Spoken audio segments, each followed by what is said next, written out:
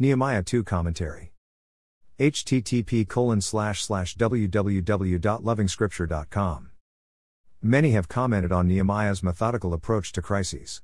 Since every adult saint is likely to face a crisis at some point in their lives, it makes sense to have a quick review of Nehemiah's formula. We are always receiving the news. At times this news is very bad news. A man can cry. That's fine. But don't let your tears fall to the ground.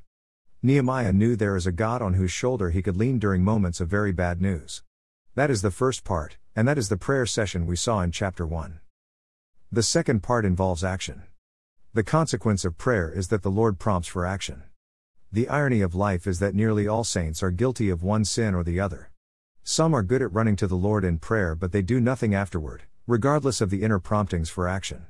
That's Team A. Team B is guilty of running to the king, action, without first running to God in prayer. Nehemiah did both.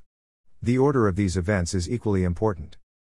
Team B is terrible because they only remember they didn't pray about it when they are probably in the middle of implementing the solution. Their fingers are quick to dial numbers of friends and consultants, not heaven. But I think Team A is equally bad because they are the ones quoted in Scripture for having a dead faith. Faith without works is dead. They are all talk and no action. The Lord has heard Nehemiah's prayer and the Lord leads him to face the king. Armed with letters from the imperial palace, Nehemiah finds his way to Jerusalem. But first, he must face stiff opposition from Israel's enemies, even before the project takes off. Nehemiah doesn't leave his brain behind, something to emulate. He goes about it intelligently. Management of information flow is important, and so is engagement. He wasn't going to do this work alone. Ministers of the gospel must understand that they are not in it alone.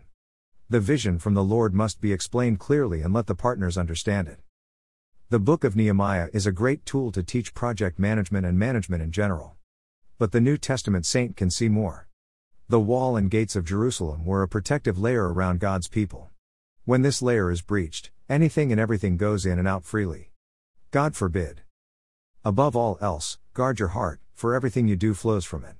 Proverbs 4 verse 23. Don't drop your faith, maintain a tight rein over your tongue.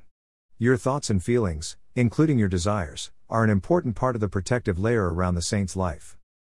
More resources visit http://www.lovingscripture.com.